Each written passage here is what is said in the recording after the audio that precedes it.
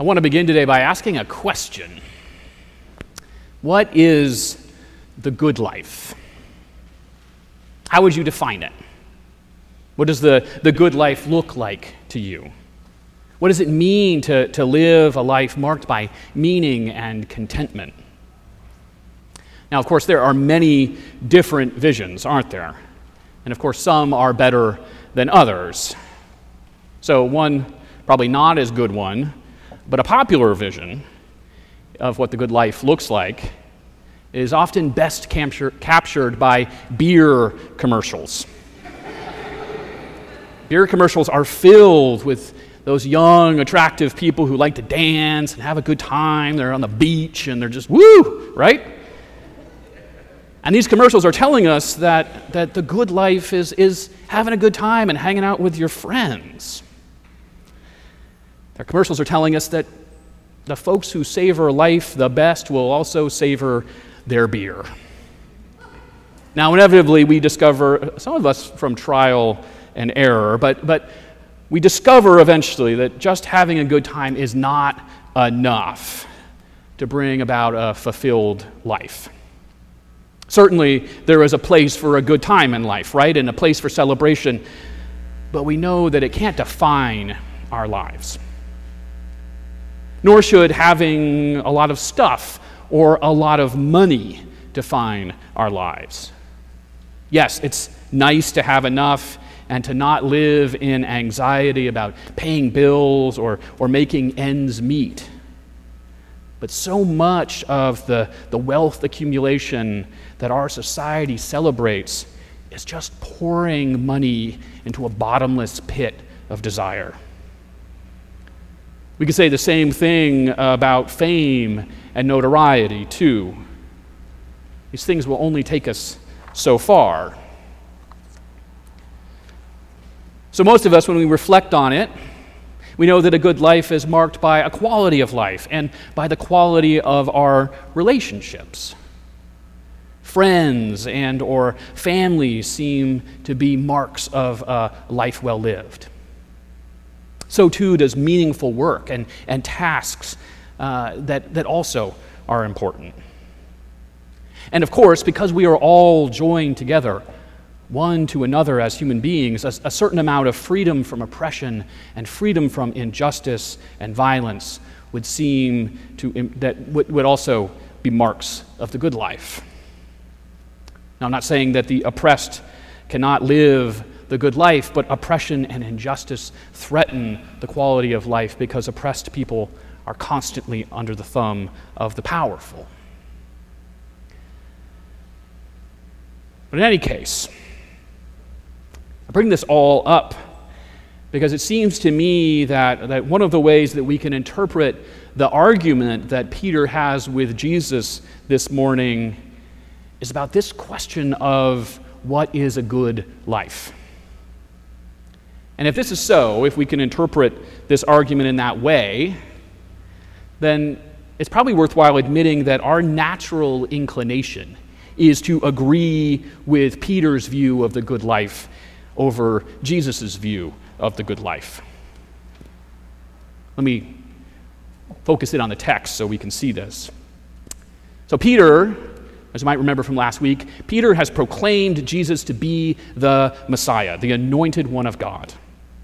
And Jesus, for his part, affirms Peter's pronouncement and declares that Peter and his declaration would be the rock on which Jesus would build his church.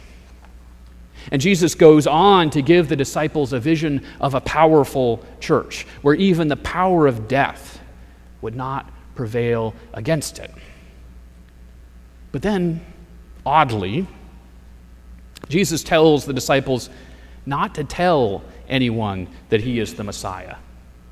And then, to make matters worse, he proceeds to tell the disciples that he must suffer at the hands of the religious authorities in Jerusalem and be killed and then rise again on the third day.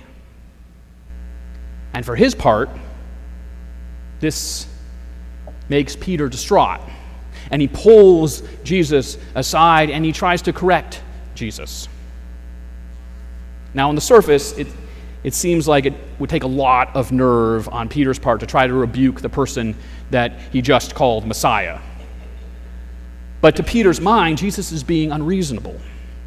And worse than being unreasonable, Jesus seems not to understand his role and his purpose as Messiah. To Peter, the Messiah is to usher in a new era, an era defined by freedom and justice.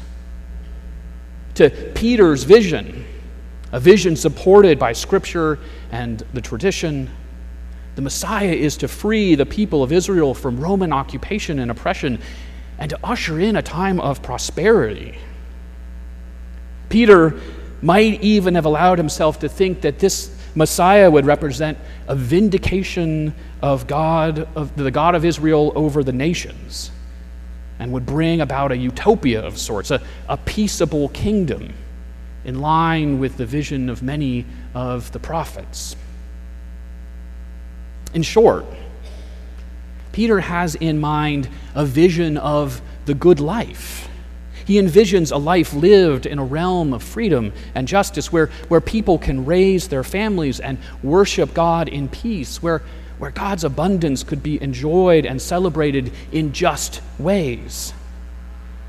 Peter envisions the Messiah will usher in a triumphant and glorious age.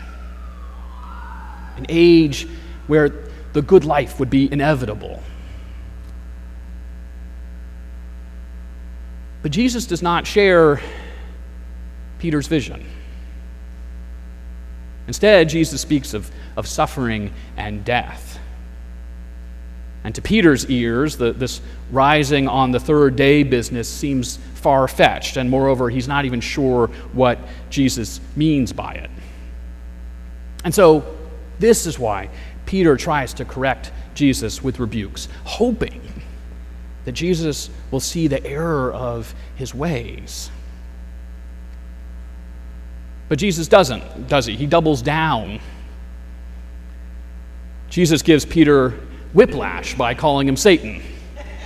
I mean, Peter goes from the rock on which the church is built in one sentence, right, to being Satan in the next, seemingly. It's the blink of an eye, right? It's brutal. It's brutal. And then Jesus, he lays out the way that discipleship will look like, right? To follow Jesus means denying oneself and taking up one's cross. For Jesus' first listeners, the cross has none of the metaphorical qualities that we like to assign to it. For those first listeners, the cross was only an object of a painful and humiliating death. So here is Jesus' vision of the good life. And if this is so, then let's admit that Jesus' vision of the good life seems far more stark than Peter's, right? To say the least. Maybe even more bleak. Jesus offers these followers a life of self-denial that has all of the potential of looking like a shameful defeat. If it is not, let's admit that this is not what we hope for or imagine.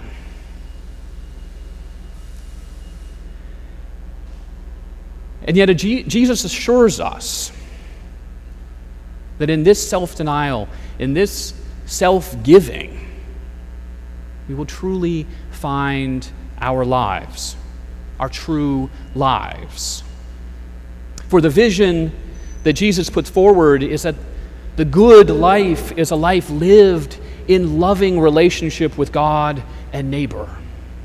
The good life is loving God with our whole being and loving our neighbors as ourselves.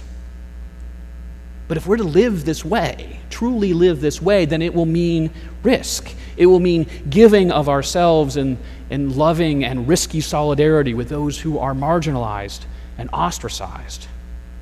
It'll mean speaking truth to power. It will be dangerous. Jesus' vision is that our lives are interconnected and that we are bundled up with one another. For our life to be good, that it will not necessarily involve the well-being of others.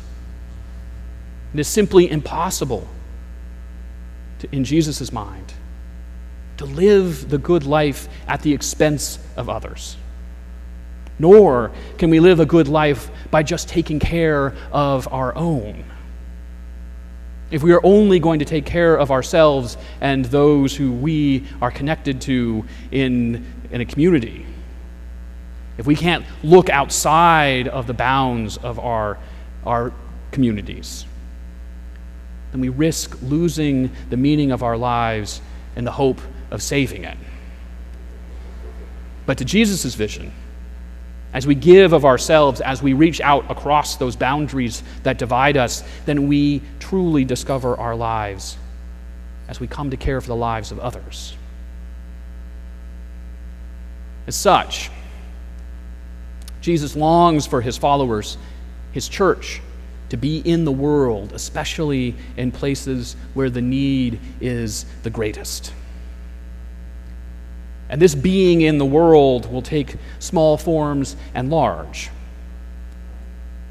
Now, of course, this week, all of our hearts have been with the people of Houston and Texas as they suffer from the effects of Hurricane Harvey. And if you haven't given to a relief organization, then please consider giving to Episcopal Relief and Development, which will tap into the networks on the ground and can listen and respond to the actual needs of the people there. But to make even a small donation, that in and of itself is a small act of self-denial, the type that Jesus calls us to make. And when we do so, even in that small act, it can have a profound effect, not just in the lives of others, but in our own lives as well. Here is a small way that this self-giving can manifest itself. And the challenge, to my mind, becomes committing to this sort of engagement when the momentary disaster is finished and the spectacle is over, because the effects are going to remain. In any case, this is just one possible example of self-giving that points to the good life. The good life is bundled up with service to others. And Jesus invites us to participate in the love and compassion that God has for all people. And as Jesus came among us to share his compassion and his vision and to give his life as a ransom for all, so too we are invited to step outside of ourselves and to give of ourselves so that we might reveal the kingdom of God in our presence and in our actions. God is self-giving love from eternity. This is what it means to say that God is Trinity. And God creates us to participate in the sharing of this love. God creates us so that we might be recipients of God's love and then share this love with others. So if you long for the good life, and I know you all do, if you long for the good life, then know you will find it in the sharing of this love. Amen.